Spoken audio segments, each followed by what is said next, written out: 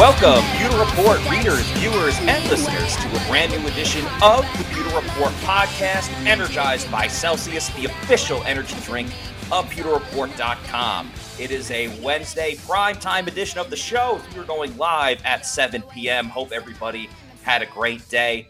We have a lot of fun stuff to talk about today. Well, one fun, because at least I'm a little more positive about the outlook for the Tampa Bay Buccaneers going into the season while they're getting disrespected around the rest of the league. The other, a little bit more of a sad moment because a fan favorite of the Buccaneers, you'll still get to see him a lot because he's playing for another team in the NFC South, but unfortunately it won't be with the Bucs anymore. Of course, I'm talking about Scotty Miller, but we'll bring a little positive, bring a little unfortunate negativity. But one thing that's always positive, of course, is that we get to rock with the Pewter people on tonight's show. I'm your host, Matt Matera, and joined with me is a recurring guest of the show. He's been on a couple of times. It is James Hill, also known as Mr. Bucs Nation. Check out his YouTube channel, Mr. Bucs Nation. Great YouTube channel with a lot of awesome content. As soon as the Bucs make a signing or a release or a trade, whatever the news is, James is always on top of it. So, James, how are you doing, man? Thank you so much for joining the show. Hey, thank you so much for having me. Greatly appreciative of that. Happy to be here. Happy to see all the Pewter people here in the chat as well. And yeah, ready to talk about some Buccaneers football, man. Thank you for the plug too on the YouTube channel. Greatly appreciate that. If you guys are new to Pewter Report as well, by the way, you're just tuning in, make sure you like this live stream and subscribe to them as well for also all updates regarding the Tampa Bay Buccaneers here on YouTube again as well at Pewter Report. So I appreciate Dave. I appreciate that. I'll give you a plug. You give me a plug. We'll all plug each other's shows. It really is great content, though. So I definitely recommend checking it out. Let's get the bad news right out of the way. Obviously, this news honestly broke like right after we were done with the Pewter Report podcast yesterday because we did it at 4:00 during yesterday's show, and it may have been like 5:15, something along those lines. Adam Schefter had tweeted that Scotty Miller of NFC Championship fame has signed a one-year contract with the Atlanta Falcons. And people went crazy online. They were like, Scotty, how could you do this to us? I know how I feel about the whole move in general. Just your initial reaction to Scotty going to the Falcons. We'll talk about his overall career with the Bucs, but immediately 2023, the version of Scotty Miller. Just your thoughts about him departing from the Bucs and going to not only another team, but a team that the Bucs will see twice a season. Yeah, well, initially when I saw the move, it reminded me of, obviously not on the same level, but Gerald McCoy going to the Carolina Panthers or Jameis Winston going to the New Orleans Saints, right? Like, I know that there were a lot of people who were big fans of Scotty Miller, and this might hurt a little bit, but you do take a look back at that 2023 season, and Scotty Miller just didn't have as many opportunities as he had the past couple of years. You did mention the NFC Championship game, and he had some good moments with Tom Brady at quarterback, but it just seemed like it was more so leaning towards moving on, right? And given the Buccaneers salary cap limitations, given all the different types of things that they're trying to do with their offense, with a new offensive coordinator, with some shuffling along the offensive line, a new quarterback, obviously. It isn't super surprising to see the Buccaneers move on from a guy like Scotty Miller. It definitely is going to be a situation where they are going to have to add more depth to that wide receiver room, which we can talk about that in a little bit. But it is, hey, sad to see Scotty go. He did win a Super Bowl with the Bucs. That's a cool thing indeed. And hey, him going to the Falcons now, another thing I thought was, man, he's going to get some opportunities over there because the Falcons, their wide receiver room's a little bit in flux, a little bit of a fluid situation there. So I understand why people are sad, but also be encouraged a little bit because Scotty will probably get the most opportunities with the Falcons than he has in his entire career. Yeah, I think the reason why most people are sad more than anything else is because Scotty Miller was a fan favorite. Like, let's remember, he was picked in the 5th round out of Bowling Green, and he's a small guy that's fast. Like, that's usually an exciting type of player. No one really thought he was going to become the guy that he was. But I'll start with the future and then kind of work my way back with Scotty Miller. Because if you look at the present tense of Scotty Miller. He was unfortunately relegated to essentially a special teams player. You know, he didn't get on the field that much. He had 185 receiving yards. And that was because he was fighting for, playing time, even all the way back to his infamous 2020 season. Now, the 2020 season, he started out great because he was in the mix. But then once Antonio Brown got there, and I'll talk about the NFC Championship moment in a little bit or later, we both can. Antonio Brown didn't play in that game, and that's why Scotty Miller got that opportunity in the first place. So you look at the 2021 season when AB started with the team, and we all know what happened later on. Scotty wasn't getting a lot of playing time then. Fast forward to the next season, you bring in Russell Gage, you brought in Julio Jones as well, and while Jones certainly didn't work out, and Gage, the chapter is still open with him, returning for this season when he was kind of on the chopping block, Scotty just didn't get enough playing time. And is that on the coaches, who a lot of them aren't here anymore? Is it on Scotty?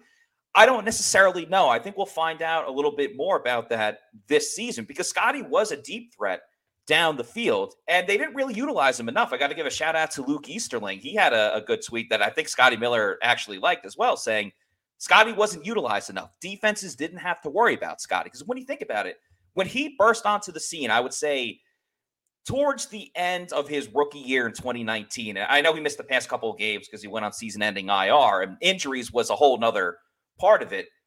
Scotty started establishing that deep ball threat towards the end of his personal season when he was playing. Then next year, working with Tom Brady, halfway through the season, he was leading the Bucs in receiving yards and had those big plays. Obviously, the NFC Championship game, he had a big play against the Las Vegas Raiders. I bet a lot of Bucs fans will remember that as well. And that was his best season in 2020. He had his personal best in receptions, receiving yards, touchdowns. And the only thing he didn't have was yards per reception, and he was only off by, I think, 2 yards or something, or 0.2 yards. So it wasn't, that big. But then you look at 2021 and 2022, turf toe screwed him over in 2021. He only played in 10 games. So he missed a lot of time there. And then again, being that far down the depth chart, Scotty, there's a lot of exciting things about him, but his best claim to fame was, again, he was an outside wide receiver. He did not play in the slot. He is not a slot receiver. We'll see how Atlanta uses him, but he was an outside receiver. Scotty was a deep threat down the field, utilizing his speed. That's pretty much mostly what he did, though. He didn't really bring much else to the table. So I think the Bucs are ready to move on. I'm happy that Scotty's going to get a good opportunity, and he'll always be a big part of Bucs history. Yeah, no, I agree with that, 100%. Like you said, you look at that 2020 season, Scotty Miller, it's obviously by far the best year he's ever had. In fact, it was such a good year for him. It's better statistically than his other 3 years combined in his career so far. So that's pretty notable, but that's also, I feel like, kind of telling in a way, right, Matt, where you look at a little bit of injuries, you look at a lack of utilization, but at the end of the day, too, you got to remember that there was a lot of other wide receiver talent here. So Scotty Miller may have very well just been an unfortunate circumstance type of situation, right? But he did have his moments. He did have his time to shine in certain situations, especially in that 2020 season. That was a phenomenal year. And I think that was the year that made everybody fall in love with Scotty Miller, right? Yes, 1,000,000%. Right. But then you look at the next 2 years after that. And Matt, I think what a lot of people forget too is that in 2022, before the season actually started, a lot of people tabbed Scotty Miller to just be cut from the team anyway. Right. Very true. And that did not happen. They opted to go with him as a special teams guy instead of Jalen Darden. And that was the decision that they went moving forward. But yeah, so I mean, the writing was kind of on the wall, right? And you look and you could make that argument of, well, the Bucs don't have a ton of wide receiver depth right now. If you were to bring back Scotty Miller, he would be your wide receiver 4, but it just seems like you said, it was kind of time to move on, go in a different direction. And especially even for Scotty Miller too. Like you talked about it, the guy's only, I believe, 25 years old right now. He can go to a team like the Atlanta Falcons, who does not have a lot of wide receiver depth right now, or a lot of proven wide receiver depth. And who knows what he's going to turn into. I think that was a solid decision for Scotty Miller to make. Rather than being a wide receiver 4 behind Evans, Godwin, and Gage, you can go to the Falcons, and who knows where you end up. You know, maybe wide receiver 1, 2, 3, wherever, you know. So that's kind of where it is. You know, at the end of the day, I know people are hurt about that, but it's not really too surprising whenever you kind of break it down. I agree. Not surprising at all. And to your point, he goes to Atlanta. They have Drake London, who, you know, essentially they're number 1. But like Scotty Miller goes in and is the number 3 wide receiver for Atlanta. That is awesome for Scotty Miller. Like, that's a huge role that he never would have gotten with the Bucs. I mean, I was looking at the stats yesterday. I'm not remembering it off the top of my head, but Scotty only had like 10 to 15 career starts with the Bucs. It wasn't like he was utilized as this all-around talent that was like a necessity in the lineup every single time. I mean, he was game day inactive a couple of times last season. He's only had 8 starts. 8 starts. So excuse me. I was a couple of starts off. And, you know, to that point, the Bucs weren't like desperate to bring Scotty Miller back, which is why he has this opportunity with the Atlanta Falcons. I mean, you look at the rest of the roster, and we know Mike Evans, Chris Godwin, Russell Gage back. They also had a lot of small wide receivers both last year and this year. I mean, Devin Tompkins, who ended up being their, you know, kick returner. Kalen Geiger is a practice squad guy that very much could, you know, compete to be a kick returner this season as well. And then you had Jalen Darden, who was on the team, and they released him during the middle of the season because they weren't happy with what he was doing as a kick returner, and he never really fully developed as a wide receiver. So the Bucs have a stockpile of small, speedy wide receivers, including Scotty last season, which is why they didn't really need him this year. And I think that's why you'll see the Bucs, if they draft a wide receiver or if they try to go for an inexpensive option in free agency, because we all know how tight the salary cap is for the Bucs this year, I think you're going to see a taller wide receiver that can still get down the field, but, you know, is a little better at targeting the football, getting up after it just because of their size alone. But we'd be remiss to kind of put a bow on Scotty Miller's career with the Tampa Bay Buccaneers. He will always have a place in Bucs history for that infamous catch in the NFC Championship game when the Bucs defeated the Green Bay Packers. If everyone wants to go down memory lane real quick, you can go on YouTube, do it after the show, and just look up Scotty Miller halftime catch NFC Championship game. 8 seconds on the clock. The Bucs they're on Green Bay side of the field. It would have been like about a 57-yard field goal. It seemed like the Bucs were just ready to try to get a couple more yards down the field, get closer into field goal range, because we all know Ryan Succop's range at the time, 57 would have been pretty tough. But Scotty Miller had one-on-one coverage against Kevin King, the Packers cornerback, beat him deep on a go route down the field. Tom Brady saw it, threw a perfect pass. Miller caught it because he was a couple of steps ahead of the cornerback, made the catch, scored a touchdown. It was a 4-point swing because the Bucs were about to, you know, kick a field goal, and they put 7 on the board, brought that momentum into the second half instantly when Jordan Whitehead forced a fumble, and then Cam Brate, another player that unfortunately won't be with the Bucs next season. Cam Brate scores a touchdown. Bucs get a ton of momentum, hold on to win the game. I believe the final score is 31-26. They defeated the Packers in Lambeau, won the NFC Championship game, and 2 weeks later, they won the Super Bowl, defeating the Kansas City Chiefs 31-9 in Raymond James Stadium. So Scotty Miller will always be part of history with one of the most iconic plays in Bucs history. And they don't win a Super Bowl without him and that big play, because it turned out to be so important to that game specifically. Yeah, I think that whenever you look at that run, and that playoff run, I guess I should say, that is a play that, you know, those NFL films, documentaries, when they have like those momentous plays that are like done in slow motion and stuff, that's going to be one of those plays. Whenever NFL Films ever does a thing about the Bucs Super Bowl run in 2020, you know, home Super Bowl and all that, that play is going to be there. Of course it is, because that was one of the most impactful plays. I would say certainly the most impactful play in recent Buccaneers history. But even going throughout, like you said, the entire course of the team's history throughout their entire time as a franchise, that's got to be up there, because like you said, they don't win that game without Scotty Miller, and then look where they ended up, winning the Super Bowl. Yeah. So it's huge. It's awesome. And it's one of the cooler moments in Bucs history. So that's cool. Hey, Scotty Miller, he isn't with the Bucs anymore, but man, he can certainly hang his hat on that. Yeah, well, without question. Also, formerly, he's also a friend of the program. He was on an episode of the Pewter Report podcast. Also a sponsor of Celsius. He did it via Celsius as well. We were live. It was a great episode. I definitely recommend everybody go check that out. You know what? Since I mentioned Celsius, I might as well get into it. Of course, Celsius is the presenting sponsor of the Pewter Report podcast. Make sure you check out some of their new flavors. They got the Fantasy Vibe and the Sparkling Lemon Lime. I mean, the Fantasy Vibe's got marshmallow in it. It's like drinking a creamsicle. And if you're a Bucs fan, you gotta love creamsicle. I mean, it's the backbone of the Tampa Bay Buccaneers history. Sparkling Lemon Lime has quickly gotten into my top 5 as well. Can't forget about the vibes. The vibes are always high on the show. So shout out to the Arctic Tropical and Peach vibes. And of course, I'd be remiss if I didn't talk about some of the other awesome flavors: the Fuji Apple Pear, Sparkling Watermelon, Sparkling Orange, Wild Berry, Kiwi Guava, Strawberry Lemonade, Cucumber Lime I've been drinking as well. So a ton of awesome flavors. If you want to know where to get them, punch in your address on the store locator, and it will let you know where you can get one as close as possible to you. We did it while we were in Indianapolis for the NFL Combine, which, James, you were at as well. We had a great time there.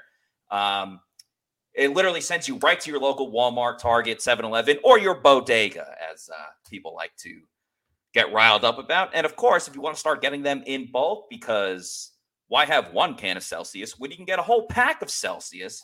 And there's so many awesome flavors. Get the variety pack, as variety is the spice of life.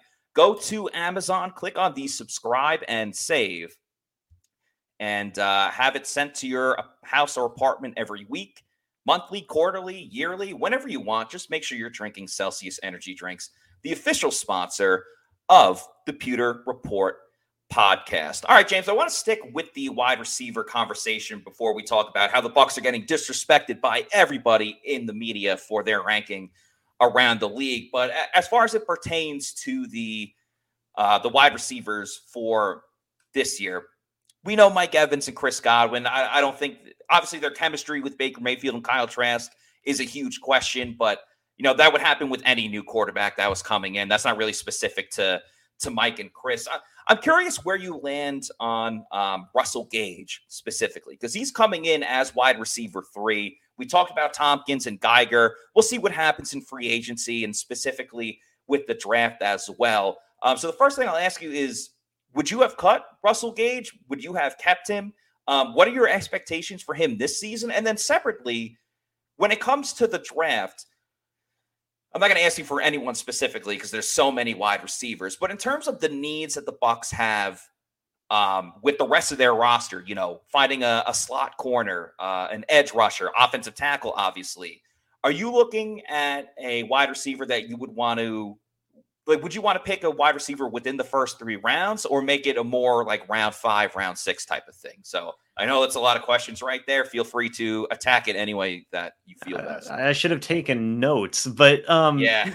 Well, so first let's talk about Russell Gage, right? Yeah. You asked if I would have kept him or cut him. I would have kept Russell Gage because we've seen the Buccaneers already have to make a lot of tough decisions due to their salary cap limitations, the release of Donovan Smith, of Leonard Fournette, and of Ryan Suckup. And they've also had to make the tough decisions of not being able to bring back everybody. Yes, they pulled off bringing back Jamel Dean. They pulled off bringing back Levante David, but there's still a lot of guys out there who were key starters and key pieces for the Buccaneers in terms of starting reps and things along those lines. So when I look at Gage, I thought that it would have been important for them to keep him, and that's what I would have done.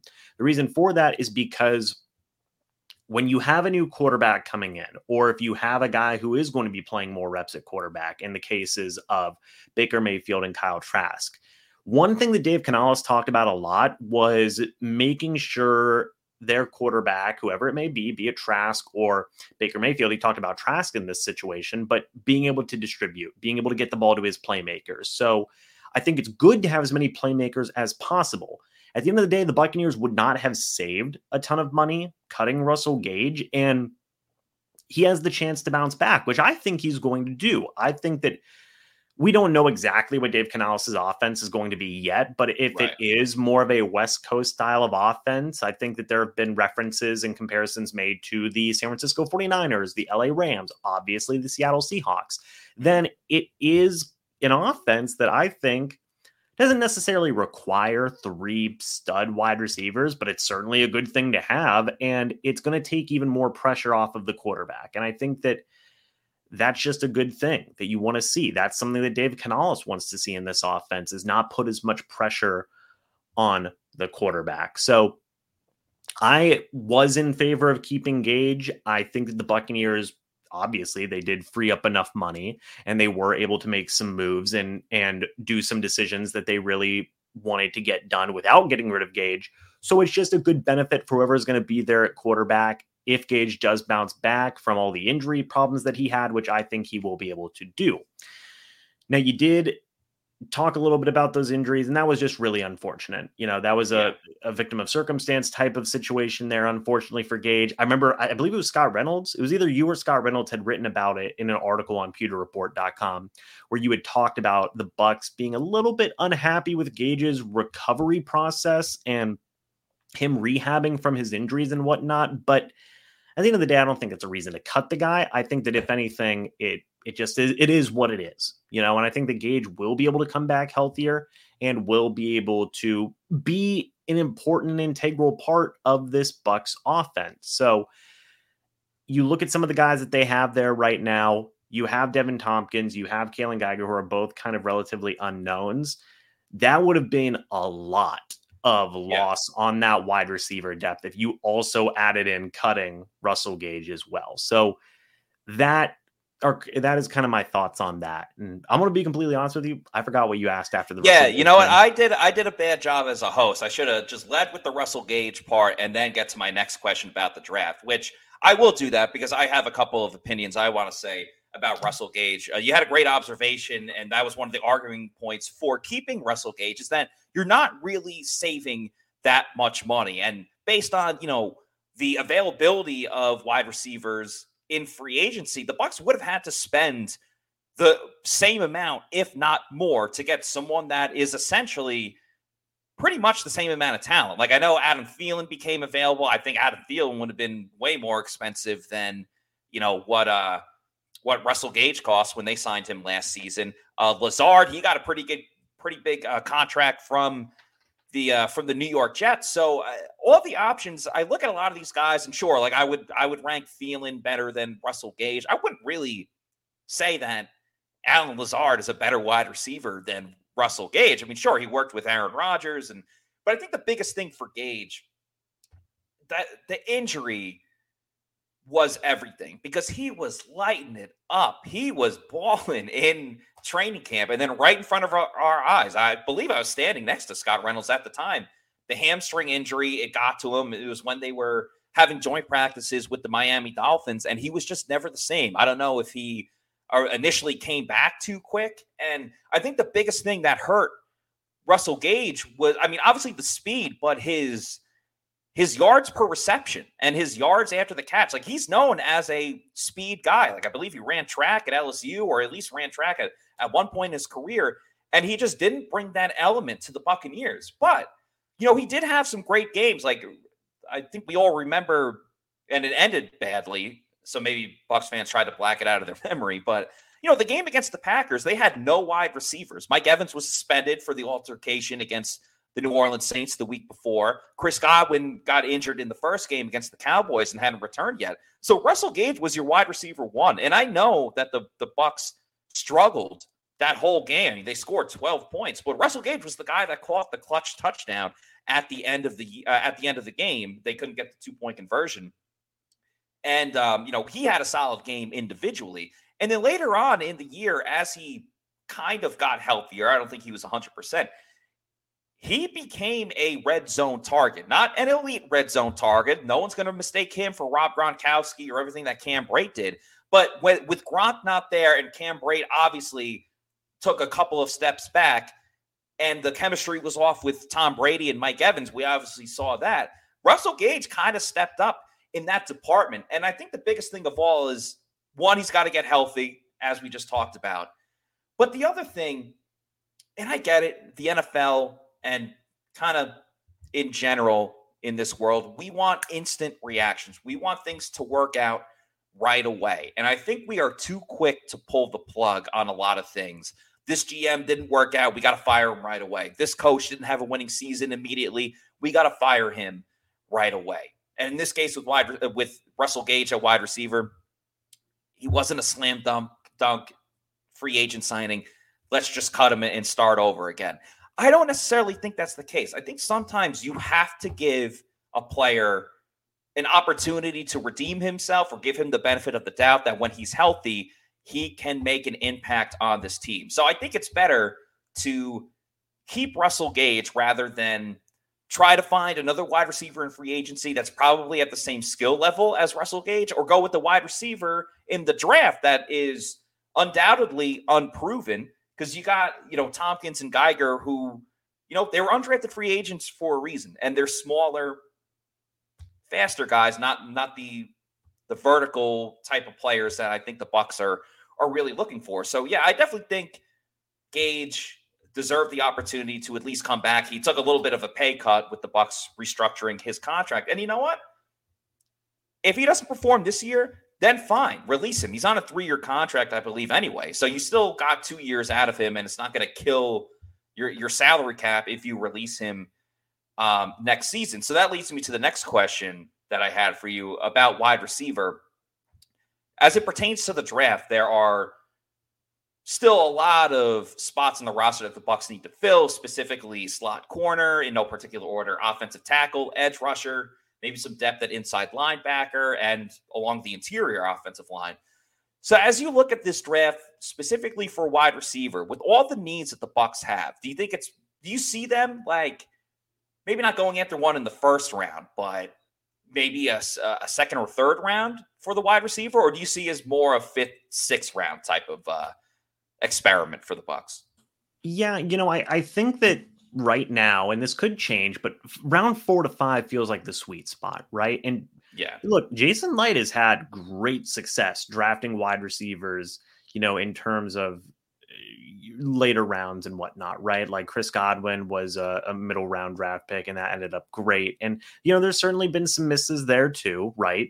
But I think round 4 to 5 just feels like the right spot right now to get a 4th wide receiver, get them in the building. One move that kind of surprised me was them not bringing back Tyler Johnson in terms of a futures deal. That was a little surprising to me.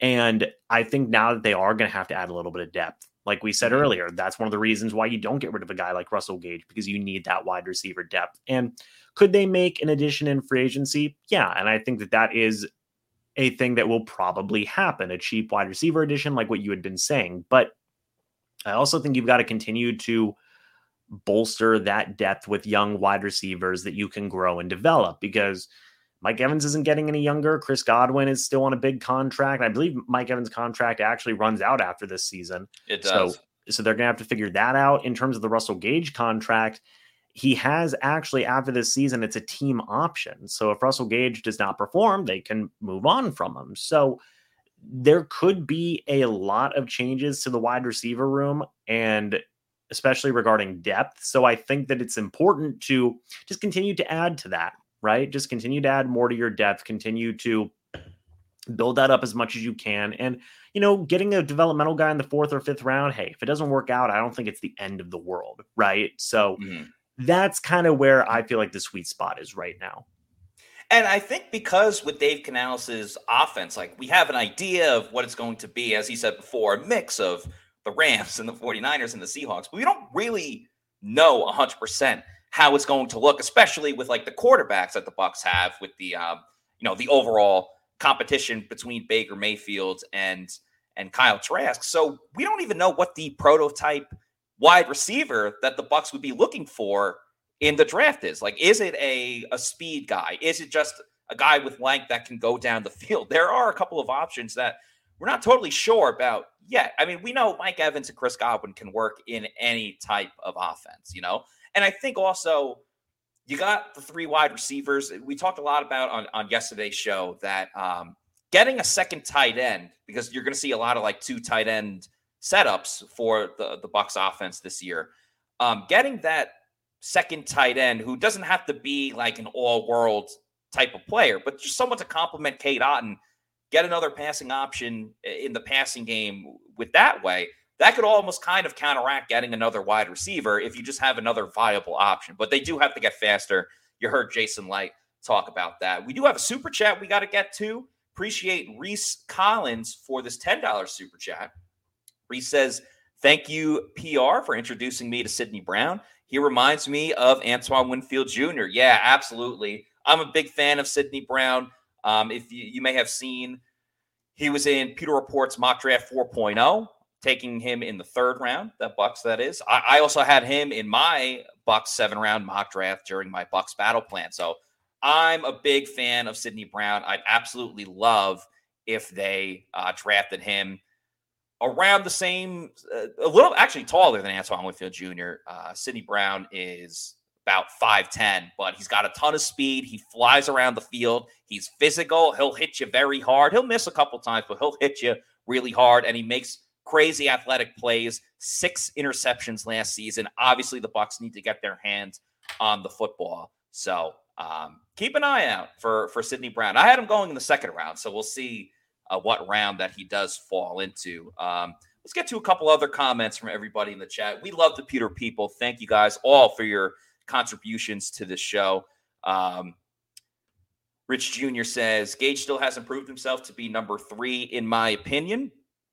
I think that's fair, but also Russell Gage doesn't really have too much competition against him for wide receiver 3. I don't know if you see that the same way, James, but I don't look at Tompkins or Geiger as like a huge threat as wide receiver 3. Yeah, I think at this point, Gage is the number 3 guy by default, right? Yes. And if they bring a number 4, if they bring a 4th or 5th round wide receiver in here, or they bring in a veteran option that has some pretty lengthy starting experience, then you can maybe say, okay, it might be a little bit of a competition there. But until then, Gage is the number 3 guy right now. And I think that is a pretty safe assumption to make, right? Like you talked about it with Geiger and Tompkins. Those guys are undrafted guys, and quite frankly, they have not played a ton in the NFL. Gage has had starting experience before. He's been a starting caliber wide receiver before. So I think that is also some proof in there as well, right? Just because the guy was hurt last year doesn't mean he has improved himself in the past to be a starting caliber wide receiver. That would kind of be my thoughts and opinions on that. Yeah, I kind of see the only way that Gage gets pushed for wide receiver 3 is if they either draft the wide receiver in the 3rd round, ironically, or the guy they take in the 5th round just completely exceeds all expectations. Like, wow, we found a diamond in the rough with this pick. But yeah, I don't really see him having too much competition. Christopher Cole thinks that Tompkins is going to have a big year. We shall see. Maybe he's a little more comfortable. Obviously, it's a new offense that everybody is learning. Maybe he'll have the confidence knowing that he'll probably be on the team as a kick returner. So once you get your foot in the door, then you can kind of take off running from there. No pun intended. So yeah, we'll see with Tompkins. I'm optimistic, I guess, but I'm not really fist pumping over Devin Tompkins. We shall see. John V with a couple comments about Russell Gage saying had an injury that wasn't going to be right until the offseason, and then followed that up with Gage proved it in Atlanta, but not as a Buck yet. But he was banged up all last year. Talking to Rich specifically. Yeah, I think we kind of already commented on that. Fully healthy Russell Gage, that's obviously number 1 in his book. What he's going to need to do this season is stay totally healthy. And if he can, it's going to be important for him to have a good season, because if he struggles like he did last year, and I get it, a lot of it was because of the injury, he'll probably be out, and the Bucs will be looking for a new wide receiver 3. Hopefully not a wide receiver 1. Hopefully they'll end up extending Mike Evans at some point before the beginning of the season, or maybe even during the season, or figure something out with Mike Evans, because that would be ideal. Bucs obviously want to keep their number 1 wide receiver, but if you're going to go bowling, the number 1 place to go to is Pin Chasers. They got multiple locations in East Pasco, Zephyr Hills, Midtown, and Veterans Tampa. They have one that's pretty close to the Advent Health Training Center, where the Bucs have their practice and their facility. It's a great night out with friends and family. They have deals every single night. It truly is awesome. They have all you can eat pizza, all you can bowl, dollar beers. If you have a kid and you want to throw a birthday party for them, they also have an arcade area so the kids can play video games and bowl as well. The food is extremely underrated, from the pizza to the nachos to the chicken tendies. A lot of great options as well. If you want to host an event for some coworkers, a company outing, anything like that, they have a great area for that as well, which would work great for what you have planned. So again, go to pinchasers.net. They got a fully stocked bar with beer, wine, and liquor, if that is what you like to partake in as well, if that's your choice. So check out the website, see what deal they have in store for you, because odds are they're going to have something. So check out Pin Chasers. All right, Mr. Bucs Nation. I don't know why I went with that, James. The other big topic, obviously, we wanted in getting disrespected. Like Rodney Dangerfield, they're getting no respect. There was we put a story out on pewterreport.com, rankings by ESPN. They ranked all 32 teams with the caveat that it is way too early with these rankings. Obviously, the teams haven't even practiced yet. Through free agency and with the draft coming up. And the Bucs are ranked 29th in the NFL out of all 32 teams. I know that there's a lot of change. I understand that there is a new quarterback that's going to be under center, that they have a new offensive coordinator that is unproven.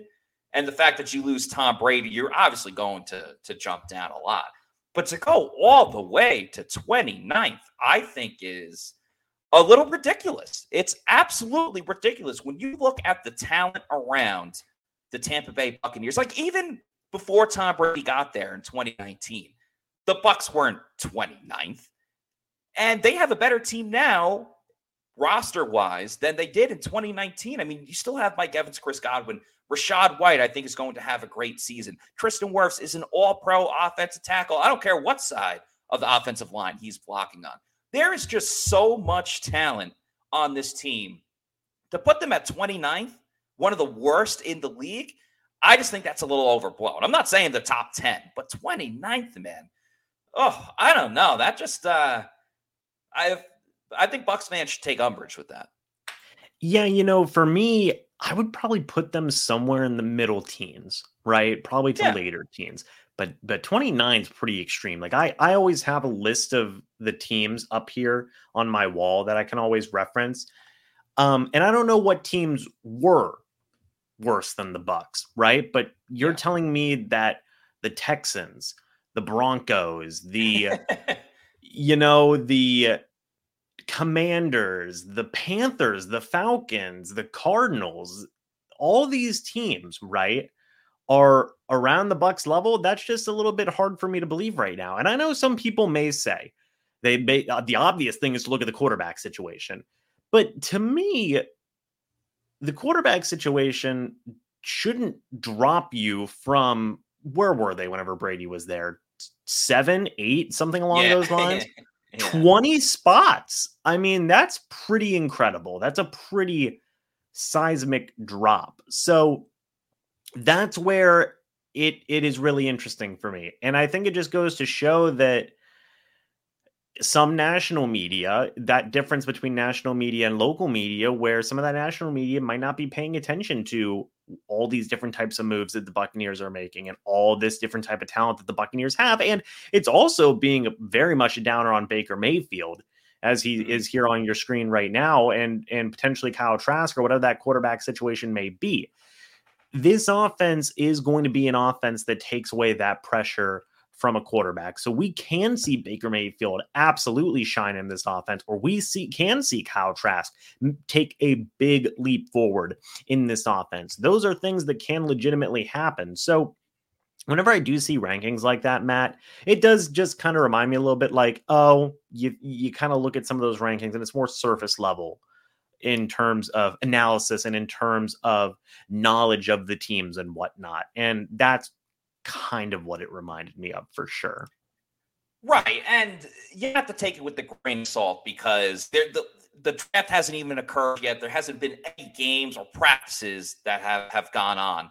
And so this could definitely move a lot. Obviously, if unfortunate injuries occur or it's like another big trade, this could change a lot. But still, man. Okay, so 32nd is the Cardinals. You kind of named a lot of these teams. 31st, the Texans, the Colts at 30, and then the Bucs 29. I'll rattle off a couple of the other teams ahead of them.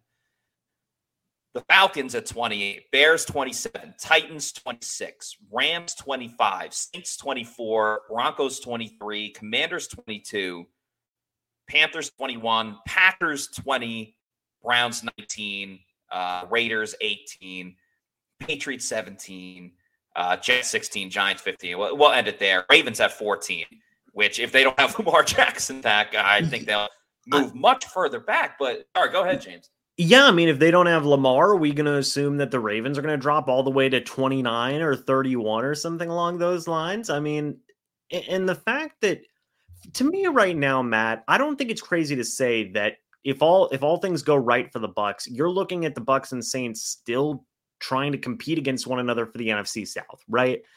I think that the Falcons and Panthers, they're just still a couple of steps away. The Cardinals are hurt as can be. Similar situation with the Rams right now. The Bears, the Commanders, the Texans, the Broncos, the Raiders, and all these other different types of teams, right? The Buccaneers can certainly compete with those teams. And I think that whenever you compare rosters to a lot of those teams, you would probably give the nod to the Bucs in terms of more overall talent. So that's where, again, it goes back to my point of surface level. People look at the quarterback situation and which admittedly is a question mark. We don't know if it's going to be bad, folks. You can say it's a question mark for sure, but you cannot say it's bad yet because we have not seen these guys take a single snap in this offense yet. We have no idea. And like you said, Matt, the draft has not happened. Free agency is still going on, all those other different types of things. So again, it's just definitely a surface value thing for me where whoever had made that list, whatever entity had made that list, is just not really deep diving into a lot of these situations and a lot of these teams. I don't think it is crazy at all to say that the Buccaneers could still compete in the NFC South if things at that quarterback question mark right now are going well. And at the end of the day, you can't say it's good or bad because we don't know yet. And there's still a lot of different types of things that can happen before you can make a distinction of where a team may be ranked.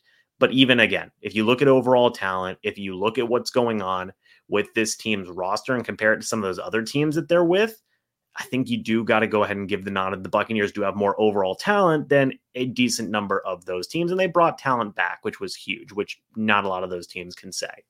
Right. And that's what I had an issue with, because a couple people like the Bucs are rebuilding. The Bucs are rebuilding. Well, you're not rebuilding if you re-sign Jamel Dean and you also re-sign Levante David, especially with Jamel Dean, it being a 4-year contract. And you go to some of these other teams, shout out to Jamel Dean, you want to throw a picture of him on there, like the Falcons being one spot ahead. The Falcons don't have as good of offensive talent as the Bucs do, or defensively, in my opinion. They still don't have a quarterback situation. And I know they're in the top 10. They're 8th or 9th. You know, they're not going to have their first, unless they make a trade, which they could, they're not going to have their first pick at whatever quarterback they want. So either they're going to really like Anthony Richardson or Will Levis, or they're not going to be stuck with the top quarterback in the draft. The Bears have no offensive line. Now, surely they'll address that in the draft. They did get more talent at wide receiver with trading out of the first round. The Titans, looks like they're moving away from Ryan Tannehill. They want to trade Derrick Henry, their running back. They released Taylor Lewan. Shout out Bustin' with the Boys. Great podcast. Like, they are getting ready to tank. And their quarterback, their rookie quarterback last year, Malik Willis, I mean, he looked terrible as a quarterback. And surely, you know, he can improve, and I'm sure he's worked on that. Like Rams as well, I guess they could bounce back with Stafford healthy, Cooper Kupp healthy. I understand that. The Saints, that's another one I have a problem with, man. I get that Derek Carr is back, but they lost everyone on the defensive line. Like, everyone on the defensive line. And they addressed it. They signed a couple of guys that I don't think really match up with guys like David Onyemata that they lost.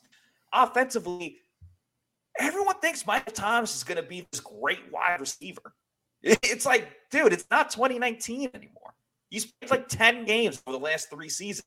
I like Chris Olave, but you can't tell me that the Saints are like that much better with the Bucs. The Broncos, I do think, will bounce back. Washington, they have very talented wide receivers. But Jacoby Brissett as their starting quarterback, I don't see that either. So, and Panthers at 21. Who do they have on offense? Other than whoever they're going to draft with the first pick, unless they trade out of that. Who do they have on offense? No one. They traded their best guy, DJ Moore. So, yeah, and again, the Packers, Jordan Love, a guy that's started 1 career game, and I think they scored like 3 points in that game against the Chiefs. It's difficult for me to find, if for everything you said about the issues at quarterback, new coaches, things like that, Todd Bowles, all those other teams we rattled off, they have just as bad, if not worse, problems than what Tampa Bay has going into this season. One thing I'm seeing a lot in your chat, and you mentioned it, this narrative that the Bucs are rebuilding, right? Like you said, if you're bringing back Jamel Dean, if you're bringing back Levante David, you're not rebuilding. You're just retooling, you're reloading, and you're hoping to just consistently make the playoffs again, right? That's the hope. Now, what people are kind of not considering is that regardless of what fans want, and I know there's a lot of fans out there that want the Tampa Bay Buccaneers to be in a rebuild, not be, a very good team and draft Caleb Williams or whoever may be available. You know who doesn't want to rebuild?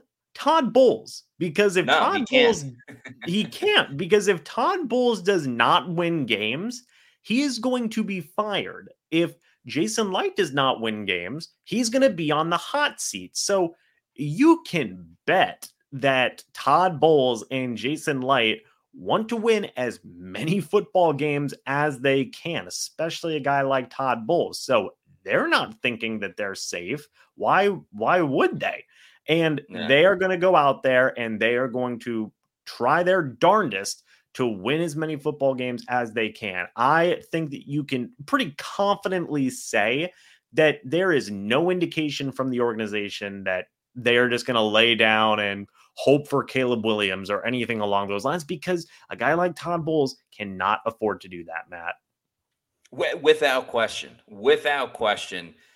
And even like tanking for a quarterback, there are a couple of, if you get the first overall pick that are no question slam dunks, like Andrew Luck comes to mind, Trevor Lawrence a couple of years ago. But that's not always the case year in and year out. I'm willing to bet right now that let's just say the 4 quarterbacks go in the first round. I'm sure 2 of them will probably end up being bust. I wish a great career for Bryce Young, CJ Stroud, Will Levis, and Anthony Richardson. But probably 2 of them are more than likely going to be a bust. Remember the draft class with Baker Mayfield? The only guy that really panned out of that was Josh Allen. So the draft is a crapshoot, definitely. When you look at the Bucs roster, we talked a lot about the re-signings recently and things like that. Is there any part of the roster that either concerns you the most or where you'd like to see the Bucs address first? Like, is the safety position, you got Antoine Winfield Jr. back, but it's like the fact that it's really only Antoine Winfield Jr. and Nolan Turner, the fact that they're only there, is that more concerning to you than the fact that they don't have another starting offensive tackle after they released Donovan Smith and they have to decide with Tristan Wirfs? What are your thoughts there? Here's a couple of interesting things for me. Number one, which I know some people have been pretty on the fence about. I actually did a poll on my channel about this, Matt, where I asked people, do you agree with the release of Ryan Suckup? Do you think that it is a good idea? And man, oh man, the results were, I think it was 1,700 people voted in it, and it was 51% said no, and 49% said yes. So that just goes to show how split Bucs fans are. Whenever you look at the safety position, Nolan Turner, he's an interesting cat. He could be a guy. The safety doesn't necessarily worry me as much with the Bucs because you look, and Bowles has developed safeties his entire career, right? That's what he specializes in. So I think that you can see a good amount of success from a lot of guys. Keanu Neal was actually a great player for the Buccaneers last year. I think he exceeded expectations, and he's one guy that you really might like to have back. I know that Bowles was asked recently about Logan Ryan and wanting him bring him back, but man, I think you should also really be taking a look at Keanu Neal and if you can possibly get him back, because I think it is a pretty decent starting safety duo if you have Winfield Jr. and Keanu Neal. I think that is a quality starting safety duo there. But whenever I look at some positions that do worry me, I mentioned the Ryan Suckup pull there because it's a little bit of a gamble. And I know that people are going to say he can't kick from 50 plus. And that was fair. He was 3 of 10 during his time with the Buccaneers from 50 plus. But man, oh man, it's that idea of, do you want to mess with a good thing? Because below 50 yards, let's say 45 and under, Ryan Suckup was very accurate. I mean, very accurate. And you bring in Chase McLaughlin, and I think you guys have already talked about this on the podcast, and he had a good season last year with the Colts, and he was able to really get the job done, especially from 50 plus. I believe it was 9 of 12, but that's still a little bit of a gamble there, Matt, and kicking can matter in the biggest of opportunities, right? In the biggest of situations, I guess I should say. So that's one position that I think about a lot. Another thing, and I do want your thoughts and opinions on this. Yeah. I made a whole video talking about this. If there was one more free agent signing, if I could only have one more thing that the Buccaneers could do in free agency, for me, they need to bring in a veteran offensive tackle. Not to start necessarily. If you want to get some guy in the first round of the NFL draft and then move Tristan Wirfs over, by all means, go ahead. But I feel like it is so important to have a veteran insurance option. And you look at some guys, I saw some people talking about this in the chat earlier whenever we started. Maybe a guy like Eric Fisher, maybe a guy like George Fant, maybe some of those other veteran offensive tackles that are out there. I believe Cameron Fleming was another name that came to my mind. Yeah. Guys who might not necessarily be your starter, but can start if you need them to. And that's huge. And I don't think at this point in free agency, they would cost a ton of money. And I think that would be such an important add for this Buccaneers offense because it gives you a little bit of a fallback plan. It gives you a little bit of a safety net. Yeah, I think that's a really good choice. That would be in my top 3 for sure. I think it's important for Tristan Wirfs. And I'm actually thinking about this because they were drafted with the first and second draft picks for the Bucs in that year's draft. My initial pick was going to be safety because I'm thinking you got Antoine Winfield Jr. It'd be great. And I'm thinking more like re-signing. I would prefer Logan Ryan over Keanu Neal, but I get your point about Keanu Neal. If you bring in another veteran, because I think the odds are that the Bucs are going to end up drafting a safety within the first 3 rounds. So having that veteran presence to help out whatever rookie they bring in. But where I kind of contradict myself is I certainly agree with like having a veteran offensive tackle to kind of show you the ropes in that sense. But I think Tristan Wirfs is going to be a guy that steps up more as a leader this year because he is the top guy. It's him and Ryan Jensen who have been on this offensive line. Everyone else is fairly new. I know Nick Leverett's back and Aaron Stinney was starting when they won the Super Bowl. But you talk about like the top dogs. It's Ryan Jensen and Tristan Wirfs. But you could say the same exact thing for Antoine Winfield Jr. being a mentor to whatever safety's in because they've been in the league around the same time and both stellar players. But yeah, as far as swing tackle goes, it does suck that Josh Wells got injured so late in the season and he's probably not going to be back this year because he's going to be recovering half the year.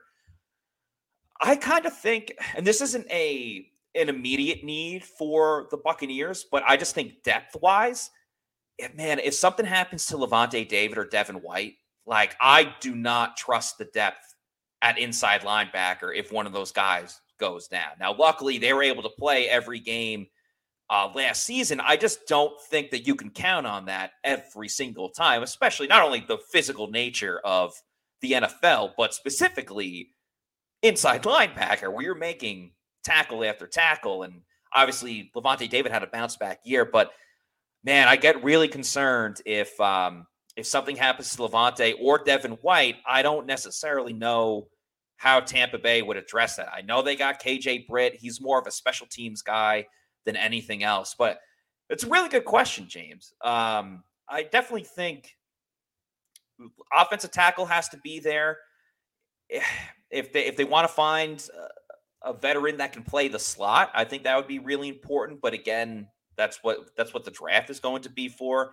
So a lot of pretty good options overall. I was trying to find that picture of Antoine Winfield Jr. just because I'm a big fan of the picture. But we'll show Levante David getting a sack on Joe Burrow and a forced fumble as well. So yeah, a couple of options for the Bucs, but a top option for you if you want to start feeling better, maybe losing some weight and just feeling a little bit more energetic.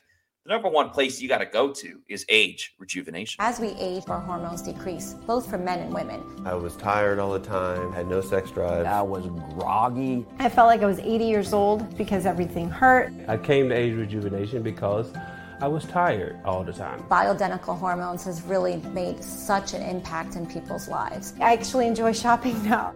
Got all my energy back. Mind is sharp. I feel like I'm 18 again. It was perfect for me. Get with age rejuvenation. Do it now. Don't wait. Call Age Rejuvenation today. Feel better, have better sex using age rejuvenation. That is former Buccaneer John Gilmore. That is a current picture, though. He looks to be in great shape. Obviously, a huge part of the Pewter Game Day show during the season. He's a big spokesperson for it. He's talked a lot about how it has helped him. They have testosterone therapy, peptide therapy, and stem cell therapy. Scott Reynolds has talked about how he's lost weight, how he doesn't take naps anymore, and he is ready to go, feeling 10 years younger. So make sure you check out Age Rejuvenation. Go to agerejuvenation.com and see how it can help you. Before we close out the show, I'm going to get to a couple more comments from the Pewter people. Wanted to start off with this one because I put it out on Twitter, and I'm curious to get your opinion on it, James. So you have the NFL annual meetings, the league meetings that took place the other day, and there's always different rules that come out, different sanctions and different stuff. But one of the cool things that they allowed this year is the number 0 is coming back. Players can wear number 0. Now, unfortunately, defensive linemen and offensive linemen cannot wear it, which I think is BS. If you're going to let all these different number changes, let the linemen do it too. I mean, they're the easiest ones to find out. You know, they're on the line of scrimmage. You know where they're going to go. So only Bucs fans asks, who's going to claim number 0 this season? I put it out on Twitter, and I thought there were a couple of great suggestions by Bucs fans. I'm curious. I know I'm kind of putting you on the spot, but does anyone jump out to you? 2 guys on offense that jump out to me. Number 1 is Baker Mayfield. Yes, that's what I was thinking too. And number 2 is I know he already changed his number. I don't think he'll change it again, but Rachaad White just seems like a guy who would be able to rock number 0, you know? I was thinking him as well, but it's like he just changed his number. He's not going to change it again. But those are 2 absolutely great opinions. I think when you think of number 0, you kind of lean a little bit more towards flashy skill players and things like that. But another one that I think would be a cool suggestion, also want to give a shout out to Big Al. He said, I want to see Ryan Jensen wear number 0. That'd be pretty cool to see. Cade Otton wearing number 0, and people could do the pun of like Otton, but with the zeros in his name instead of the O's. I think that would be a solid option. But I see Cade Otton because he's 88. Mm-hmm. I want him to be a 00. I think a 00, which I don't even think that's allowed, but 00 seems like it would be a little bit better for Cade Otton. Was there anyone defensively that you thought would be cool to see? Yeah, I don't know if he would do it, but it'd be so cool to see like Winfield Jr. with 0, right? That would be a cool one. Maybe like Joe Tryon-Shoyinka would look pretty cool, you know, in a number 0. But aside from that, I just don't see really guys like Carlton Davis or Jamel Dean. I don't really see them changing their numbers necessarily. I obviously don't see Levante David doing it. So I would say maybe like also Shaq Barrett would be pretty cool in number 0 as well. If I had to give 2 guys on defense, I would say Winfield Jr. and Shaq Barrett. So I hadn't really thought of Barrett. I do kind of like it though. JTS, I fully agree because he already wears number 9. So you're like 3/4 of the way there. Yeah. Winfield as well, because just flying around in it. People said Brian Branch, who obviously is not on the Bucs, but he's been linked to the Bucs in a lot of mock drafts. That would be cool. And then another suggestion, two other suggestions that people brought to the table. Pat O'Connor, defensive lineman, great on special teams, did the Bucs training camp diary last year. Fan favorite as well. Big locker room guy, glue guy, Yeah. Because his social media handle is @Tupac, and people call him POC because Pat O'Connor. So again, kind of going back to the Kate Otten thing, you put the 0 for Pac. The other one, also along the defensive line and friends with Pat O'Connor, Vita Vea, because he's already number 50. Just putting him at 0 right in the middle of the interior defensive line, that'd be pretty cool. That would be a really good one, actually. But defensive linemen can't wear it, unfortunately, right? Yeah, exactly. Yeah, so that's where Pat O'Connor and Vita Vea, unfortunately, could not do it. No, I don't know. That's a stupid rule. Yeah. Now, I wonder where they make that distinction, because if you run a 3-4 and you have a guy who's an edge rusher who's going to sometimes have his hand in the dirt and rushing and whatnot, does he get to wear it? If so, well, why can't DNs wear it? So it's just, it gets way too... That is a little bit of a dumb rule, isn't it? That if you're gonna allow 0 back in, just let everybody wear it. Why not? Also, another guy, special teamer, Camarda would look sick in numbers. Yes, yeah. That's a pretty good one. I wouldn't mind like Geiger or Tompkins or Geiger either. I think that would be kind of cool. Yeah. Let's get to a couple others here. Thomas Foolery, shout out to him, Tom Foolery. With Stinney and Leverett on 1-year deals, would Andrew Voorhees be a good investment if he's there early day 3 to basically redshirt 2023 from the ACL, knowing he could start in 2024? This is another offensive lineman that was linked to the Bucs, and unfortunately he got hurt at the combine, but like a true badass, still went out there and did the bench press, and I think either led all offensive linemen or was up there with the rest of them. If he's there on day 3, I'm all for redshirting an offensive lineman like this. The Bucs are always trying to replenish on the offensive line. Ryan Jensen's getting a little bit older. You obviously got something good there with Robert Hainsey. Lou Gedecke's a rookie. We'll see how he develops. Leverett's on a cheap deal. Same with Darren Stinney, as obviously Tom said in this comment. I'm all for it. It's just a matter of if the Bucs want to plug and play an offensive lineman early in this draft. Yeah, I think it's obviously not a bad idea. We don't know if Andrew Voorhees is going to be there, because obviously if a couple of teams have that idea, that could push up his value. But yeah, I think that Voorhees was a good developmental offensive lineman before he got hurt at the combine. Yeah. Matt, me and you both were there, and we heard Voorhees talk, and I think the dude just got a really good personality and is just really a type of guy that you want on your team, right? And the injury was unfortunate, but hey, if he is available at some point in the later rounds, I would be all for the Buccaneers taking an opportunity, getting a developmental guy, and then bringing him in somewhere along the lines of, heck, maybe even later in the season, right? Because you look at the David Ajabo situation with the Ravens, and a lot of people thought he was going to be out for the year. He ended up playing in a couple of games, so maybe you could have a similar situation. But yeah, I don't think that would be a bad idea at all, especially with some of those guys getting a little bit older, like you said. It's interesting. It's kind of unfortunate, but it's always interesting when there's a talented player that gets injured and you're like, we want him, but when's the right time to take him? Because you have to balance out the fact that they can't play right away. So it's interesting. Emily, shout out Emily, Emily Compa said, hi, everyone. Bottom line is we have competent players here and a new offensive outlook that we haven't seen yet. Upside is other teams having a clue I should probably say what we look like. Thank you for the comment, Emily. I agree. I mean, there's a lot of vagueness to the Bucs offense this year. Definitely excited for OTAs and training camp and obviously the season, just to get a look at what this offense is going to look like. Shaggy says round 1, offensive tackle, round 2, edge safety, round 3, tight end, wide receiver.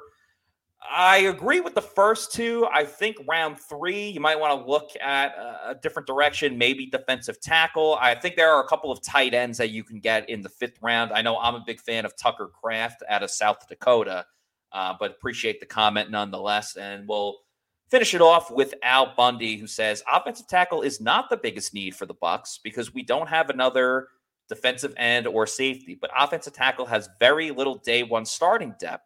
There's only going to be 3 within our reach, so offensive tackle becomes most necessary. Yeah, I think that's a really good point. James, where would you like to see the Bucs address first? So I would kind of disagree a little bit regarding the DN stuff because you did just sign Greg Gaines. I feel like he's a guy that could start for you if you need him to. I do agree with safety. One guy I love a lot, which I know you guys have been talking about him a ton, is Brian Branch. Yes. Just seeing that dude at the combine was crazy. I mean, that man was so locked in. He really looked like one of the best just secondary members, period, out there at the combine. But you also take a look at some options in the later rounds as well. I know you guys have talked about Sidney Brown a lot as well. And I think that that's another great option at safety. But for me, whenever you look at draft things, I feel like offensive tackle has still got to be one of the biggest considered things in round 1, right? And I do think that will be a strong consideration by the Bucs. Round 2, maybe you do look at safety at that point. You could take a guy like Sidney Brown in round 2, and that would not be surprising at all, in my opinion. And you also do look at maybe edge depth. The Buccaneers are a little bit lacking on edge depth overall. They could continue to bolster that, especially with Shaq Barrett still recovering from a pretty nasty Achilles injury that he had suffered later in the previous season. But I agree with you 100%. Whenever you look at maybe like a third round guy, I still think you got to look at D-line there. You do have Logan Hall, who's coming back, but you just lost 2 of your starting guys in Akeem Hicks and in Will Golston. I know you did re-sign Greg Gaines, but you do still want to add a little bit more depth there. You still want to kind of add some guys with some fringe starting abilities and whatnot. And while I do think a guy like Gaines can certainly start for you, and I do think the expectation is that Logan Hall is going to take a massive step up in his second season, which would be a fantastic thing to see as well. Yes, it would. You do definitely have to cover your bases there and just continue to stockpile and get a lot of depth there, which I think is definitely going to be the range, the way that the Buccaneers go. Yeah, I have a feeling that Al, when he said defensive end and safety, was probably talking about outside linebacker. I'll give him the benefit of the doubt there. Mm-hmm. I think for offensive tackle, what it really comes down to is, do the Bucs want to commit to drafting their next starting offensive tackle, or do they see free agency and go, all right, we think this guy can be a starter for a season or two, or there's obviously the experiment with Luke Gedeke. Will they keep him at guard? Will they move him to right tackle where he played the last game of the season? I think first they have to decide, are you going to go Gedeke free agent, or are you drafting your next starting offensive tackle? And if the answer is you're going to draft your next starting offensive tackle, I think you have to do it in round 1. If not, then you have a couple of different options. But yeah, we'll see. The draft is at the end of the month. A lot of exciting things. The Bucs can go in a number of different directions, which makes it that much more exciting. What are they going to do? But that's going to do it for us on tonight's show. By the way, if you're not already doing so, please follow us on our social media, Twitter, Instagram, and Facebook. It's at Pewter Report. And then our YouTube channel is Pewter Report TV. We got podcasts 4 times a week. We put up various clips as well from podcast segments, press conferences, interviews, a lot of great different stuff. So please do us a favor and follow us at Pewter Report TV. James, thank you so much for joining the show today. One more time, just let us know where we can find all of your stuff, both on YouTube and writing as well. Yeah, so you can find me on Twitter at Mr. Bucs Nation. I do talk about the Tampa Bay Buccaneers on there occasionally. I'm also here on YouTube at Mr. Bucs Nation as well. Have been putting in a lot of different type of content throughout the past couple of days, talking about the Chase McLaughlin signing, talking about the Deidre Sennett re-signing, and really just a lot of different scenarios for the Tampa Bay Buccaneers. I try to upload every day to cover your favorite team, the Tampa Bay Buccaneers, and yeah, I also write articles over at bucsnation.com. If you guys are interested in checking out some of my written work, it can be found over there also. And, hey, again, I just want to say, if you guys are new here to Pewter Report, maybe you guys are coming in from my channel. I know I'm going to be promoting this over on that end. Definitely subscribe, I definitely like this. Definitely follow Pewter Report here for all the latest updates, as well as just a lot of really cool, interesting insight on the Tampa Bay Buccaneers also. And Matt, again, hey, thanks for having me on. It's greatly appreciated. Can't wait to be back on again and just continue to talk about the Tampa Bay Buccaneers because it's always an interesting time. Yeah, there's usually something to talk about with the Buccaneers. So thank you, man. Thanks for joining the show and the kind words that you said. That's going to do it for us tonight. Tomorrow's show will be again at 7 p.m. Adam Slavon and Scott Reynolds is coming on a Thursday show. Going to talk a little bit more about the NFL draft and as it deals and as it's important to the Tampa Bay Buccaneers. So for James, a.k.a. Mr. Bucs Nation, I'm Matt Matera saying thanks, everybody, for watching. We'll see you tomorrow night for another edition of the Pewter Report podcast. Later. Peace out.